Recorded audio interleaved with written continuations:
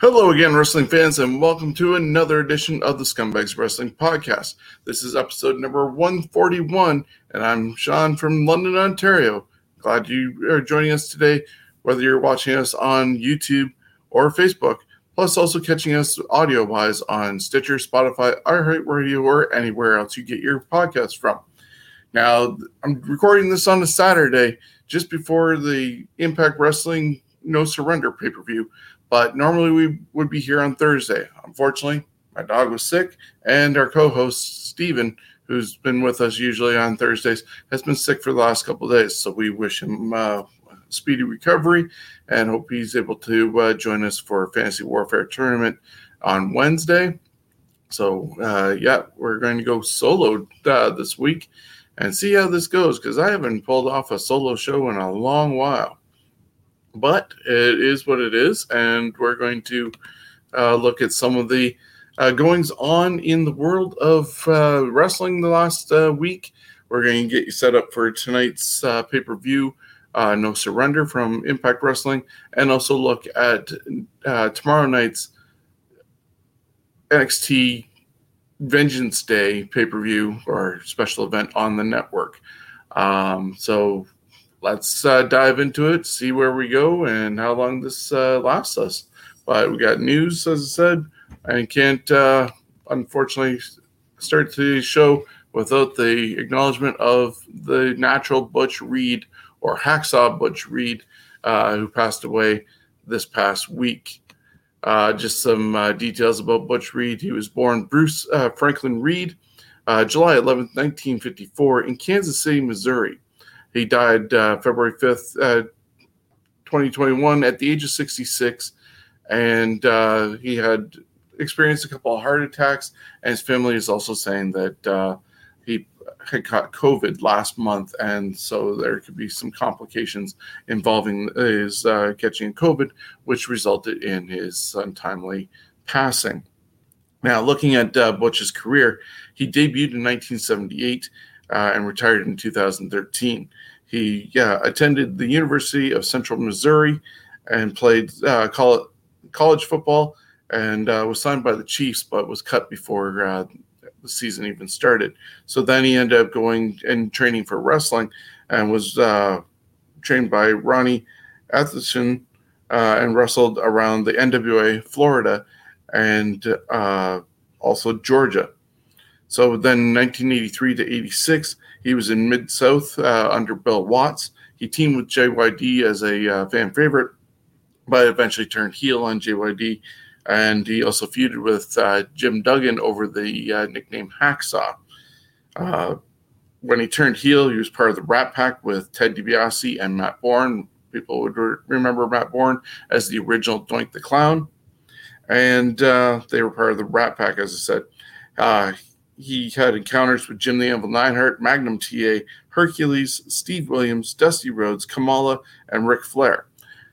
In NWA Central States, he teamed with Rufus R. Jones as Soul Patrol, but then eventually turned on Jones and teamed up with Slick, who was actually Jones's own son.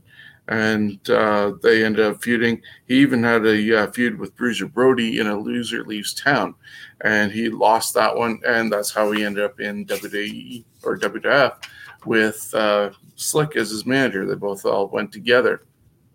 So from 86 to 88, should I say, Reed and Slick were in the WWF, and he went by the Natural. He bleached his hair, sort of like Sweet Daddy Siki.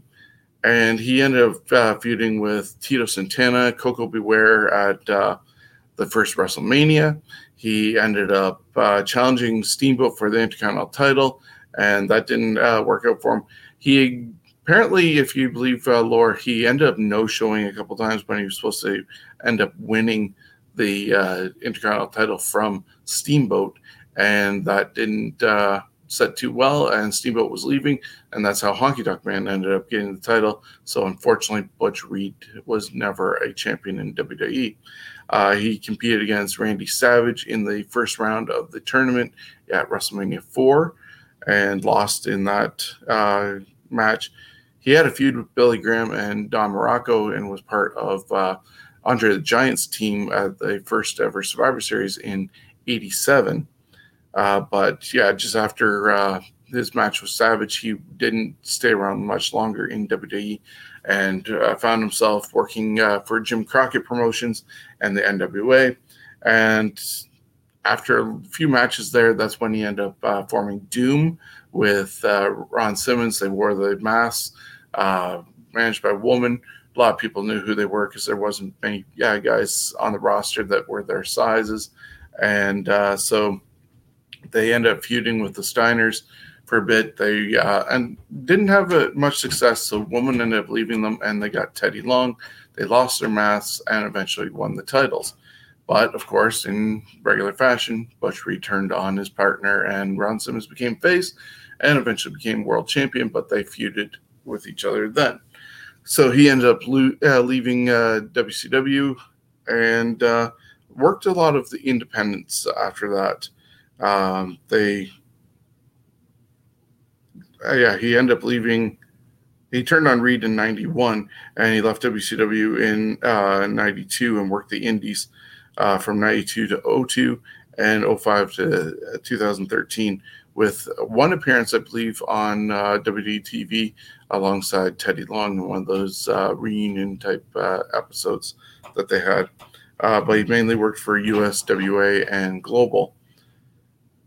And then February 5th, as I said, there was a posting on his Instagram that he passed away, and it was having complications with heart attacks and COVID, as his family is reporting.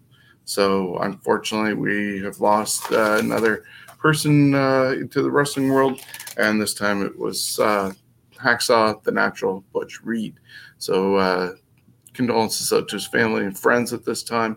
And in 2 weeks or in 2 episodes, we're going to actually probably talk a little bit more about Butch Reed, as we're going to do a celebration of Black History Month with Fantasy Warfare Tournament. And we're going to look at 16 of the greatest Black History athletes from all of wrestling, many generations. They're going to include people like Butch Reed, Ron Simmons, Rufus R. Jones, The Rock, Booker T, and many more. So definitely tune into that and find out where he ends up falling in the tournament brackets. That was what happened with him, unfortunately. Looking at some of the news and notes for this week, the other night in his tag team match, Cody Rhodes ended up getting a slight tear in his left rotator cuff. It could be good news for Cody, I guess, and maybe fans, depending on if he's able to do that match with Red Velvet as his tag team partner against Shaq and Jade Cargill. I don't know how many people really want to see it, so maybe this is a blessing in disguise. I hope Cody gets healed up soon. Arn Anderson's son was also at ringside during that match and was greeted by Cody. His name is Brock, and he looks a lot like his dad, just a lot taller, and also looks like he's older than what he is, but probably going to stay at that age in appearance, because I never knew Arn Anderson was as young as he was at certain times.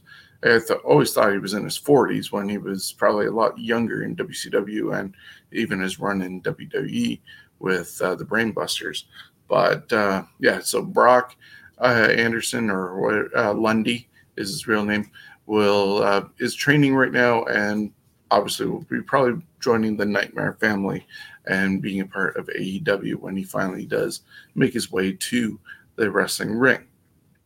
AEW broke the fourth wall with their camera works, and I feel it kind of needs a little bit of work, because they spend too much emphasis on the fact, oh, there's a camera here, and instead of things being secretive, even trying to do that recording, looking like of MJF with his phone to try and trick Sammy Guevara into saying something against Chris Jericho. Meanwhile, there's a camera there, so people are already seeing it anyways. So they got to work on that whole thing. It's kind of dumb in the long run. But I get it. They don't want to totally suspend make-believe, and people wonder why is there a camera here when they're not, or however their rationale for it is.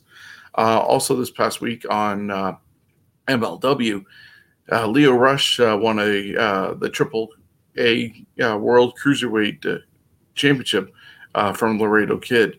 Rush also holds the MLW middleweight title that he won from Myron Reed on January 7th. So Lee Johnson has officially signed with AEW as well, and he was the tag team partner of Cody in their match against Peter Avalon and Cesar Bonani. He began working in AEW in April last year. So almost a year later, he's finally signed. Carlito is on this week's edition of After the Bell with Corey Graves, so you might want to check out what his future lies with the WWE. There's a lot of thought that he wants to actually stay there a lot longer. He wanted to leave originally to spread his wings and get more experience, so he's gotten to do that, and now he's back. Hopefully he's in a better headspace, because a lot of times he had a reputation for being kind of lazy and complacent in a way, that he didn't really do anything unless it was absolutely necessary, or he was just laying back and waiting for his time to do stuff. Christian was on the bump this week as well on Wednesday and talked about his return to WWE. He mentioned that he felt that his return meant more to Edge than it did even to him. He only found out at Friday at 7:30 p.m., 2 days before the Royal Rumble, that he was cleared to enter.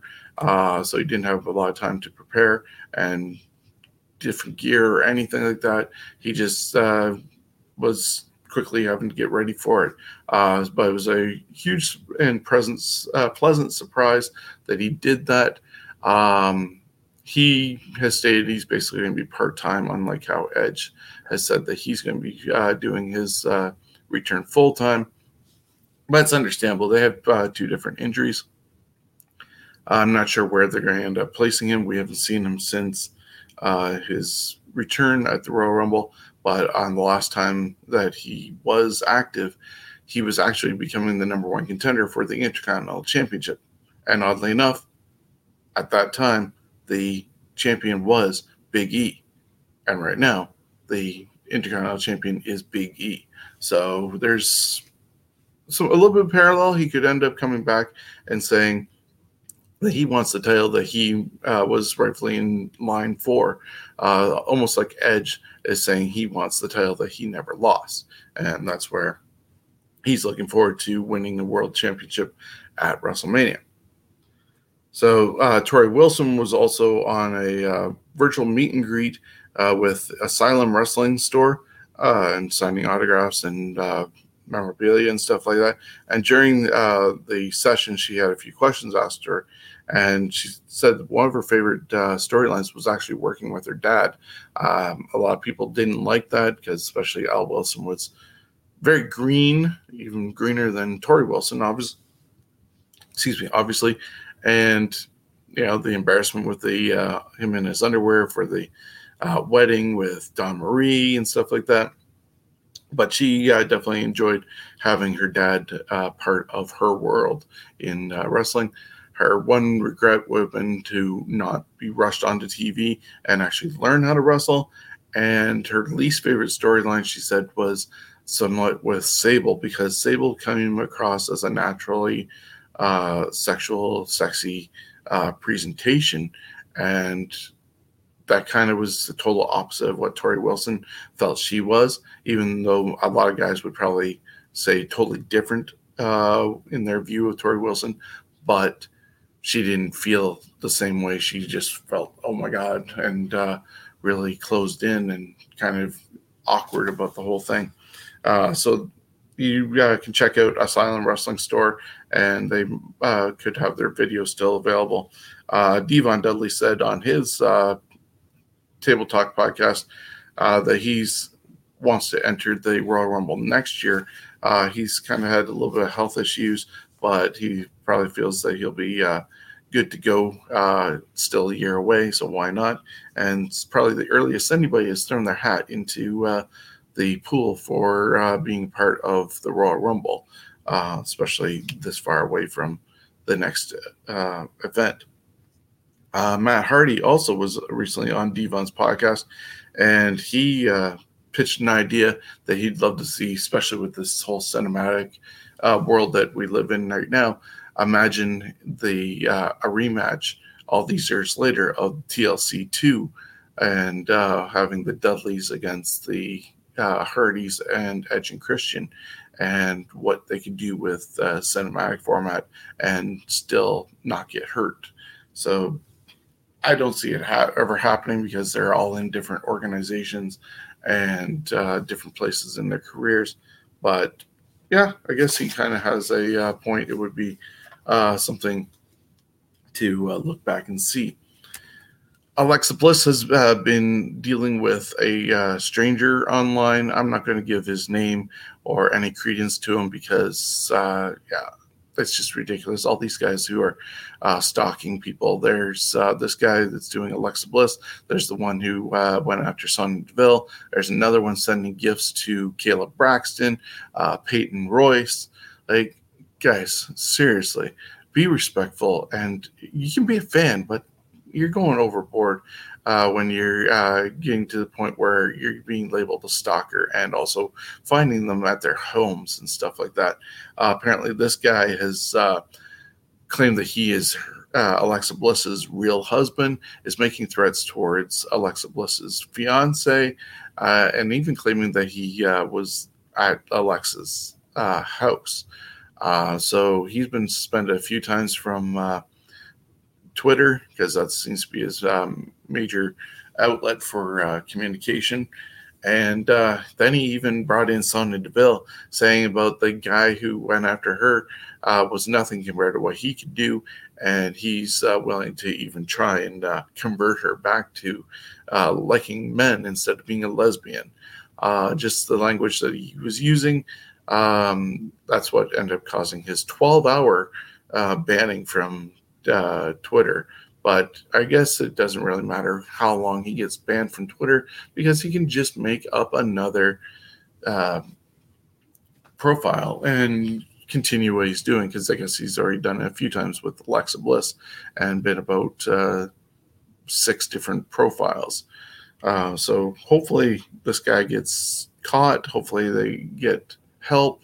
Hopefully it doesn't go to the extent of what happened with Sonya Deville, where the guy actually did get into her house and almost attack her and Mandy Rose. But yeah, guys, this is just ridiculous.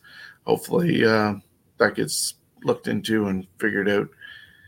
Nia Jax has been offered an ambassador role after her outburst, shall we say, on Monday Night Raw in her tables match with Lana, unannounced match at that, which is kind of crazy, but a lot of people saw that she went for a leg drop and hit the hardest part of the ring. She started screaming, "Ow, my butt," and then "Ow, my hole," before being put through the table and losing the match.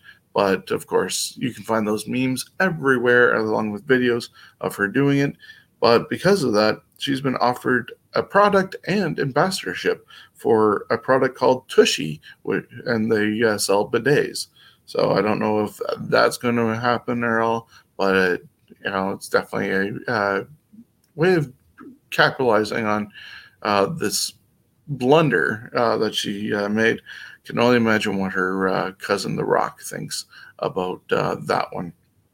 But yeah, interesting times for coming up with those blunders. So I don't know where you'd end up saying that.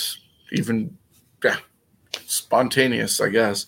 Want to send congratulations out to Sarah Logan and Eric Rowe for the birth of their son. That happened this past week. Congratulations also to Mia Yim and Keith Lee, who posted about their engagement this week on Thursday.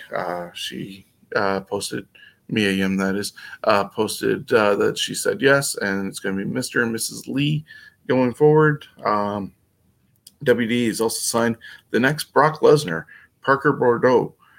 He is basically a very young, tattooed clone of Brock Lesnar. Super pumped. You'll have to take a look at him online. I'm not sure if he's even hit 20 yet, but yeah, he's Brock Lesnar 20 years ago for sure. And Paul Heyman's even boasted about him. I think he did a Royal Rumble watch-along party with, I'm trying to remember who, Eva Marie. There was pictures of him doing that. So future is bright for him if he has the same ability as Brock Lesnar. Expect another few matches to be announced for Elimination Chamber. They're still building up, and they only have a week left to go before that happens. Only one more match got added last night on SmackDown. WWE is...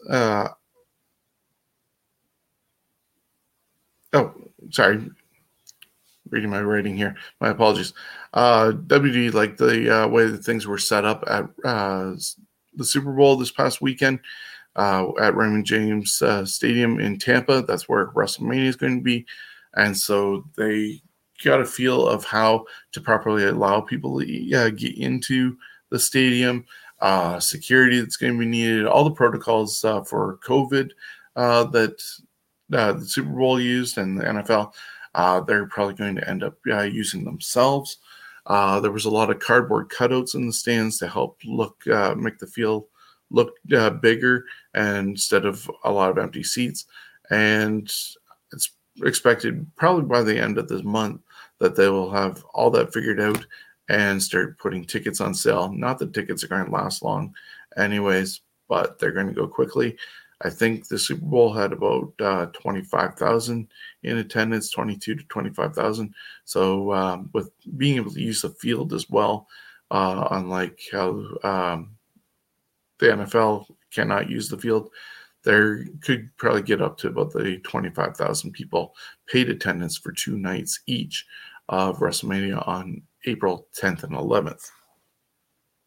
Cameron Grimes showed up on NXT this past week, flashing cash, and he even did a snow angel in it and showed up in an expensive car.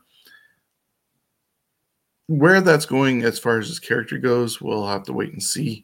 But apparently he was one of those guys who ended up buying stock and cashing out, buying low and cashing out early in GameStop, and did make a lot of money off of that whole investment. So this could be a Ted DiBiase thing. It could be even back to DDP winning the lottery, like he did in WCW, and starting wearing fur coats and stuff like that after being down and out. So we'll see where that goes from here. Kiera Hogan, yes, you're probably wondering who. Yes, Impact Wrestling is starting an online feud with Sasha Banks, calling her imitation and all this other stuff, more than just the blue hair. But Sasha is yet to respond to Kiera's claims. And Booker T wants one more big match. He wants it to be a rematch from WrestleMania 19 against Triple H and have it in Saudi Arabia. So that's a lot of the news and notes that are going around this past week. I just want to look at some of the results from the TV shows. Wednesday night, TNT had AEW Dynamite. The TNT Championship was on the line at the start, and Darby Allin defeated Joey Janela. Later on, we'd see Team Taz end up dragging Darby Allin in a body bag behind a car in the parking lot as Sting was watching on. So they're still setting up that for their next pay-per-view. There's highlights of Kenta coming through the forbidden door, as Excalibur said it was. Outside the arena, Jon Moxley had words for Kenta. MJF was talking to the inner circle behind closed doors when Sammy Guevara busted in to the door, and he tried to confront everybody and talk to Chris Jericho and say that basically MJF is trying to take over the inner circle from Chris. The American Nightmare, Cody Rhodes, who unfortunately got injured, as I said, teamed with Lee Johnson, and they defeated Pretty Peter Avalon and Cesar Bononi. Pretty short match. Lee picked up the victory in that one. An interview happened with the Young Bucks, and they were asked about being eliminated by guys from Battle Royal last week. And yeah, they were looking towards picking the Good Brothers and stuff like that. So just more tension between them, and they're still trying to be friends with Kenny Omega, and that's kind of crazy. Hangman Page got interviewed next. He was with Matt Hardy. They went drinking.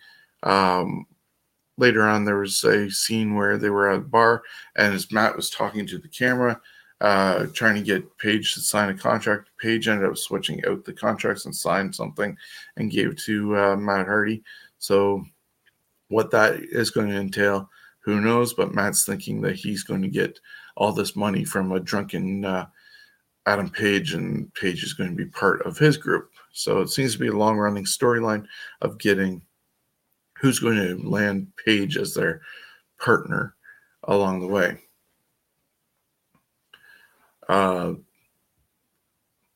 Pac took on the Hollywood hunk Ryan Nemeth, which is Dolph Ziggler's brother, and Pac ended up picking up the victory in that. There was a recap of the wedding from the week before.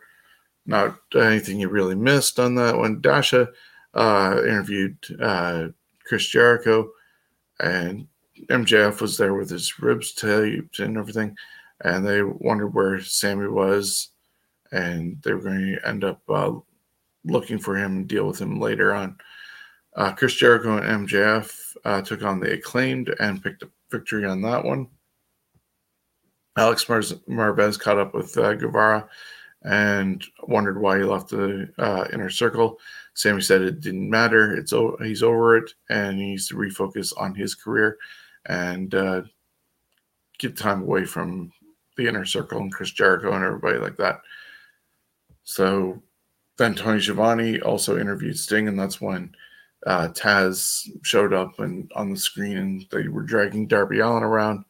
And there was the AEW Women's World Championship Eliminator Tournament starting off with Layla Hirsch taking on Thunder Rosa. And Thunder Rosa ended up beating Layla Hirsch. A lot of the rest of the tournament is going to take place on YouTube, and because half of it is happening in Japan and being recorded there and being broadcast, as I said, on YouTube. So expect a lot of that to happen that way. Jungle Boy was interviewed by Tony Schiavone. He still wants to go after FTR, along with Luchasaurus. They wanted to find out how Marco Stunt was after being kidnapped last week. And the main event was a Falls Count Anywhere. It didn't turn out to be a lights out match, with Kenny Omega teaming with Kenta, taking on Jon Moxley and Lance Archer. And so that was actually a really good match. I can't give it justice by trying to describe it here. I would go back and watch that match, if at all, for anything. Yeah. The Good Brothers got involved as well, and how it ended was with the Archer. Good Brothers silenced Archer with the Magic Killer, and Omega followed up by cracking Archer with the V-trigger. So they got the victory that way. With the assistance of the Good Brothers, Omega lifted Archer up and planted him with the one-wing angel. Omega then pinned Archer for the victory. So that was AEW's Dynamite for this week. They're gearing towards, as I said, their pay-per-view coming up. And just a quick look at the women's eliminator tournament as I bring that up here. Super 16, you have Yuka Sakazaki, Mai Segura, Benny, Emma Sakura, Mikey, I'm going to butcher these names, I apologize, Mizunami, Aja Kong, and Kato Kura, all on the Japanese side. Like I said, I apologize for butchering those names. On the other side, we saw Layla Hirsch lose to Thunder Rosa. Serena Deeb is going to take on Rio next week. Then there's Tay Conti against Nyla Rose, Dr. Britt Baker against Anna Jay. Depending on how that goes, we could end up seeing best friends Tay Conti and Anna Jay against each other. But I also think that's a little highly unlikely at the same time. But yeah, that's going to play out a lot on YouTube. Then looking at the results for this past Monday quickly on Raw, Shane McMahon came back to Raw and was with Adam Pearce, and they announced the men's elimination chamber, at least from Raw, and that's going to have Drew McIntyre actually defending the title against former champions Randy Orton, Jeff Hardy, AJ Styles, Miz, and Sheamus, which is kind of surprising after Sheamus turned on Drew this past week before that. You would have thought they're setting up for a one-on-one that way, or they could have at least waited till this match to have Sheamus turn on Drew, but they didn't. The Miz is getting a title shot, even though he also has the Money in the Bank, so I guess he gets to try, and then if he fails, he could always cash it in. AJ Styles defeated Jeff Hardy. Jeff Hardy constantly losing is boggling, yet he's in this elimination match. The New Day defeated Retribution's T-Bar and Slapjack. This was Kofi's first match back. Lacey Evans defeated Charlotte Flair by disqualification. Rick was out there. They're playing off that she's just learning from him. There's nothing else going on. Charlotte is just embarrassed by her dad, and they basically said if Lacey could beat Charlotte, she'd end up becoming number one contender to Asuka, and because of the disqualification, Asuka is going to be going against Lacey Evans at the pay-per-view. Edge was confronted by Miz and Morrison. Edge basically also said that he was going to wait to announce who he's picking for WrestleMania until after the Chamber, because he doesn't know if Drew's even going to survive, so he doesn't want to make his pick on the Raw title, not knowing who he's going to go against. Then Angel Garza ended up losing to Damian Priest. Bad Bunny was there. Angel Garza was also with Miz Morrison. Bad Bunny got them distracted and kicked out of the Thunderdome, and had Damian Priest gain the victory. Keith Lee returned to action, and he beat Matt Riddle. We also had Lana defeating Nia Jax in a tables match, and that's where the "oh my butt, oh my hole" incident happened. And also Naomi defeated Shayna Baszler.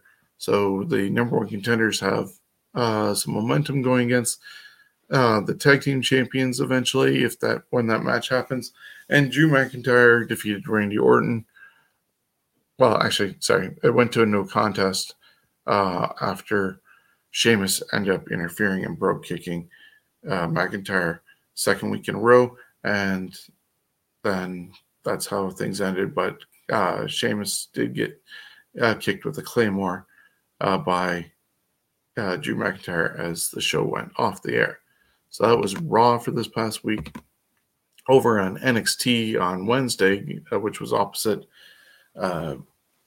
Dynamite on TNT, There's the semifinals to the Dusty Rhodes Classic, which is setting up for tomorrow night's pay-per-view. I'll go through that in just a little bit. But MSK defeated Legado del Fantasma in the Dusty Classic semifinals. Xia Li defeated Cora Jade. Xia Li's brought a really aggressive style back with her, with everything that's going on in that situation. Shotzi Blackheart and Ember Moon defeated Candice LeRae and Indy Hartwell to stamp their ticket to go into the Women's Dusty Cup Finals, and that'll happen on Sunday. Johnny Gargano tried to pretend to be injured and get out of his North American title match happening tomorrow night. Kushida ended up defeating Austin Theory by disqualification, and there was a big tug of war over the title that proved that Gargano was still healthy and could take part in the matchup tomorrow. I mentioned Cameron Grimes showing up and flashing cash. So we got a rich version of Cameron Grimes coming. And then, of course, we had the Grizzled Young Veterans defeat Tommaso Ciampa and Timothy Thatcher in their semifinal match. And so they will meet up with MSK tomorrow night. And, of course, there was a confrontation between Finn Balor and Pete Dunne going into the pay-per-view as well, because Pete Dunne is going to be challenging Finn Balor. And then last night on SmackDown, Adam Pearce was in the ring about to announce the Elimination Chamber match for the SmackDown side of things and was going to put Roman Reigns in it, but they're playing the sort of, you can't force the head of the table to do this, but he will still defend the title. But they wanted to have an Elimination Chamber with the winner immediately getting a title shot. So Adam Pearce finally agreed to that, said that Jey Uso and Kevin Owens instantly qualified for the match. They did a tag team match with Rey Mysterio and Dominic Mysterio taking on Corbin and Sami Zayn. The winner of that match earned their spots into the Elimination Chamber. And later on, there was also Daniel Bryan and Cesaro going against Rude and Dolph for their spots. So that's how things ended up going that way. Sami Zayn and King Corbin ended up defeating the Mysterios to earn their opportunities in. Then Big E defeated Nakamura, and in a open challenge for the Intercontinental title after Apollo Crews ended up drop-kicking Big E. So that was basically by disqualification. Shinsuke got screwed over, and Apollo still wants the Intercontinental title from Big E. I expect that to be added to the Elimination Chamber event happening next week. Seth Rollins came back, and they brought out all the talent just around the ring, and then they brought him down, and he talked about the fact that he's now a new father, and it almost like he turned face, but then his words changed back to the sort of Messiah, the savior, brainwasher type deal that he was doing beforehand, and they just kept a tight view on him. And by the time they pulled out and he was done, everybody had left the ringside area except for Cesaro, who was still kind of questioning what was going on. And then he decided, no, I'm out of here. And he started leaving. And he then got attacked by Seth Rollins. So he had a little bit of a handicap going into the match at the end of the night with Daniel Bryan to go against the tag team champions, Bobby Roode and Dolph Ziggler. Thankfully, that didn't last too long, and they ended up picking up victory at the end. I'll talk about that in a moment. Bayley ended up defeating Liv Morgan. Once again, you had Ruby Riott down ringside, but then Billie Kay tried to apologize, and distraction from the ref because of the stuff going on. and Bayley picked up the victory. The Street Profits defeated Otis and Chad Gable. They're hoping to get back into contendership for their tag team titles. There was a in-ring segment with Sasha Banks talking about Bianca Belair. Bianca came down, and before they could really get into anything and decide where Bianca was going to decide for her Royal Rumble win, they were interrupted by Nia Jax and Shayna Baszler, and that ended up into a little bit of a brawl with both Sasha and Bianca standing tall at the end, and the heels retreating. As I said, the main event was Daniel Bryan and Cesaro. They ended up beating the tag team champions to qualify for the Elimination Chamber. After that, all hell broke loose, and all 6 men who were involved with the chamber basically brawled with Kevin Owens taking out a lot of them with a stunner. And so that was what happened last night on SmackDown. Now, to just look at one more thing before we go to the TLC, or not TLC, my apologies, to NXT Vengence card, which I'll give my picks for. Tonight on the Impact app is No Surrender. So that's happening on Impact Plus. It's tonight at 8 p.m. And here are the matches that are happening with that. There is Hernandez and Brian Myers taking on Eddie Edwards and Matt Cardona. So friends are going to be on opposite sides of the ring with each other. I'm picking Edwards and Cardona to pick up the victory in here, unless Cardona and Brian end up reteaming and screw Eddie Edwards over. Diener, along with Violence... I forget their Violence by Design. Sorry, I just saw the initials VBD. Violence by Design. So you got them taking on Jake something, which was cousin Jake of the Dieners.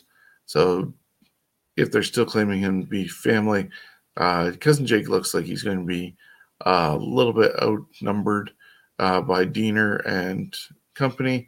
So I'm picking Diener to win this one.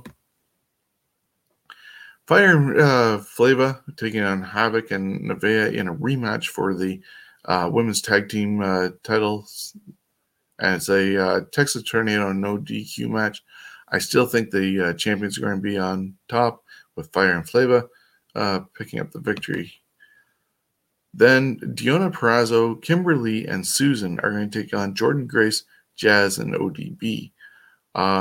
Looks like another incarnation Susan is of Susie and Sue Young. And it looks more business type, almost like Alexander York-ish in that way. But I'm going to go with the faces on here with Jordynne Grace, Jazz, and ODB. Jazz is having a nice Renaissance run, even after retirement and coming back. So I'm going with them. Then TJP is going to defend the X Division title against Rohit Raju. I still think TJP is going to be on top on this one. So he's going to be outsmarting Raju and Shera in that. Now, this is an interesting one here. There's a triple threat revolver match. It's a first of its kind. It's a triple threat match, but gauntlet style as well. So, as you see, Daivari, Suicide, Willie Mack, Ace Austin, Trey Miguel, Chris Bay, Josh Alexander, and Blake Christian are all going to be in this match. 3 will start, and after each person is eliminated, another person will come in until there's a final 3. And that triple threat match will be the last 3 to compete, and the people eligible for the actual win, and they're going to get a number 1 contenders designation for the X Division Championship. So, interesting situation there. I almost see somebody like Trey Miguel coming out on top of this one. There's they're going to be pushing him since he ended up staying compared to the rest of his Rascals teammates. 3 more matches. We got Triple XL and Tennille Dashwood taking on Decay. I'm going to go with Decay on this one, even though Triple XL definitely outweigh the other members of Decay. But yeah, I think Decay is going to pick up this one. Then the tag team titles are in line, and it was supposed to be just the Good Brothers against Private Party with Matt Hardy in the Impact versus AEW sort of storyline feud. But somehow Chris Sabin and Storm got back into it, even though Private Party beat them to get number 1 contendership. But I still see the Good Brothers coming out on top with the tag team titles secure. And happy birthday to Tommy Dreamer. Today's his 50th birthday. He's challenging for the Impact World Championship over Rich Swann. But sadly, I do not see Tommy picking up the victory in this one and becoming the new champion. So Rich Swann will be still champion. Won't surprise me if Kenny Omega is somehow involved as well, because they want to continue that whole thing with Kenny Omega and Don Callis and the AEW invasion that's going on. So that's No Surrender tonight. It's on the Impact Plus app at 8 p.m. So if you have Impact Plus, you're great. It might be also on Fight, but definitely check out Impact Plus. And then tomorrow night on WWE Network is NXT Takeover Vengence Day. So if you're not doing anything for Valentine's Day or have it already done, and you and your love of your life love wrestling and can snuggle up on the couch and watch Vengeance Day, then go for it. 5 matches have been announced. First one is going to be Kushida challenging Johnny Gargano for the North American Championship. I see Kushida finally getting a title in NXT.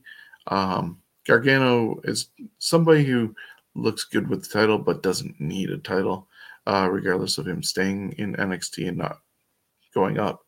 There's the Dusty Rhodes finals,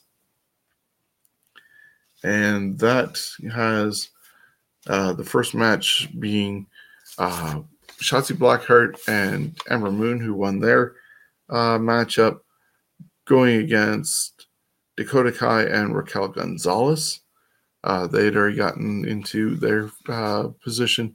I'm going to go with probably the underdogs in this one, Ember Moon and Shotzi Blackheart. And then there's the other side with the men and MSK taking on Grizzled Young Veterans. I think it's too soon for MSK to get things. They are new on the scene. It's the Rascals, but I don't see them coming in and getting the Dusty Cup immediately. I see Grizzled Young Veterans getting it and being the victors. The women's title is on the line as Io Shirai is going to defend her championship in a triple threat match against Mercedes Martinez and Toni Storm. I thought for a while that Martinez is going to pick up the victory, but I'm going to lean towards Toni Storm. It's about time Io drops the title and goes up to the main roster. I'd love to see her do something with Asuka, and whether it's a new version of the Kabuki Warriors or even facing off against each other at WrestleMania for the title. And the main event is going to have Finn Balor against Pete Dunne. Now, on a pool that I am part of, I did pick Finn Balor to retain. I'm kind of questioning that right now and thinking maybe Pete Dunne is going to be the new NXT champion that will allow Balor to rest his injuries a bit more, because he kind of keeps on getting broken down more and more each time, especially after his battles with O'Reilly. So that, as I said, is happening tomorrow night on the WWE Network, 7 p.m., NXT Vengeance Day. So you don't want to miss any of those.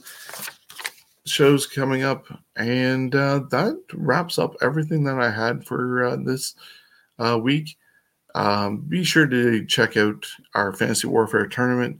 This week is going to be the greatest TNA Impact champion. We're going from the time when the NWA left TNA all the way to today. So that's still 5 years after they started until today. Good arraignment of contenders there.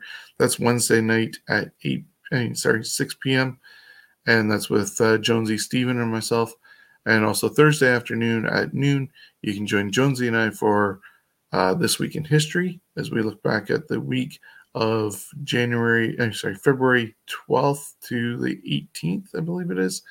And that'll happen, as I said, Thursday. And Thursday night, we'll be back with a regular edition of the Scumbags Wrestling Podcast. More news, more notes from the events that I just ran down, along with looking at the Elimination Chamber match that's going to happen on Sunday. There's definitely going to be 2 Elimination Chambers.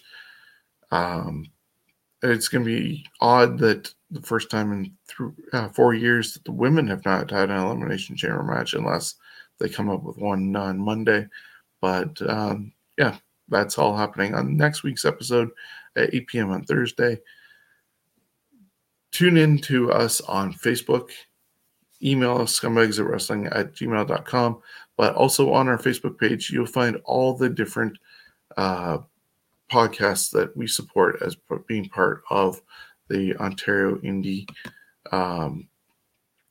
Wrestling Podcast Network. I'm just going to bring up a photo of all the shows that are part of that. But, you have Straight Talk with George Mackay, Knights of the Round Circle, or Knights of the Squared Circle, should I say, with Ryan Knight.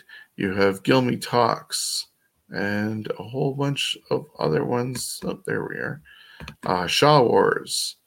There's also a podcast with Brian Myers. Coming up next month, Carter Mason is bringing in his own podcast as well. So there's a ton of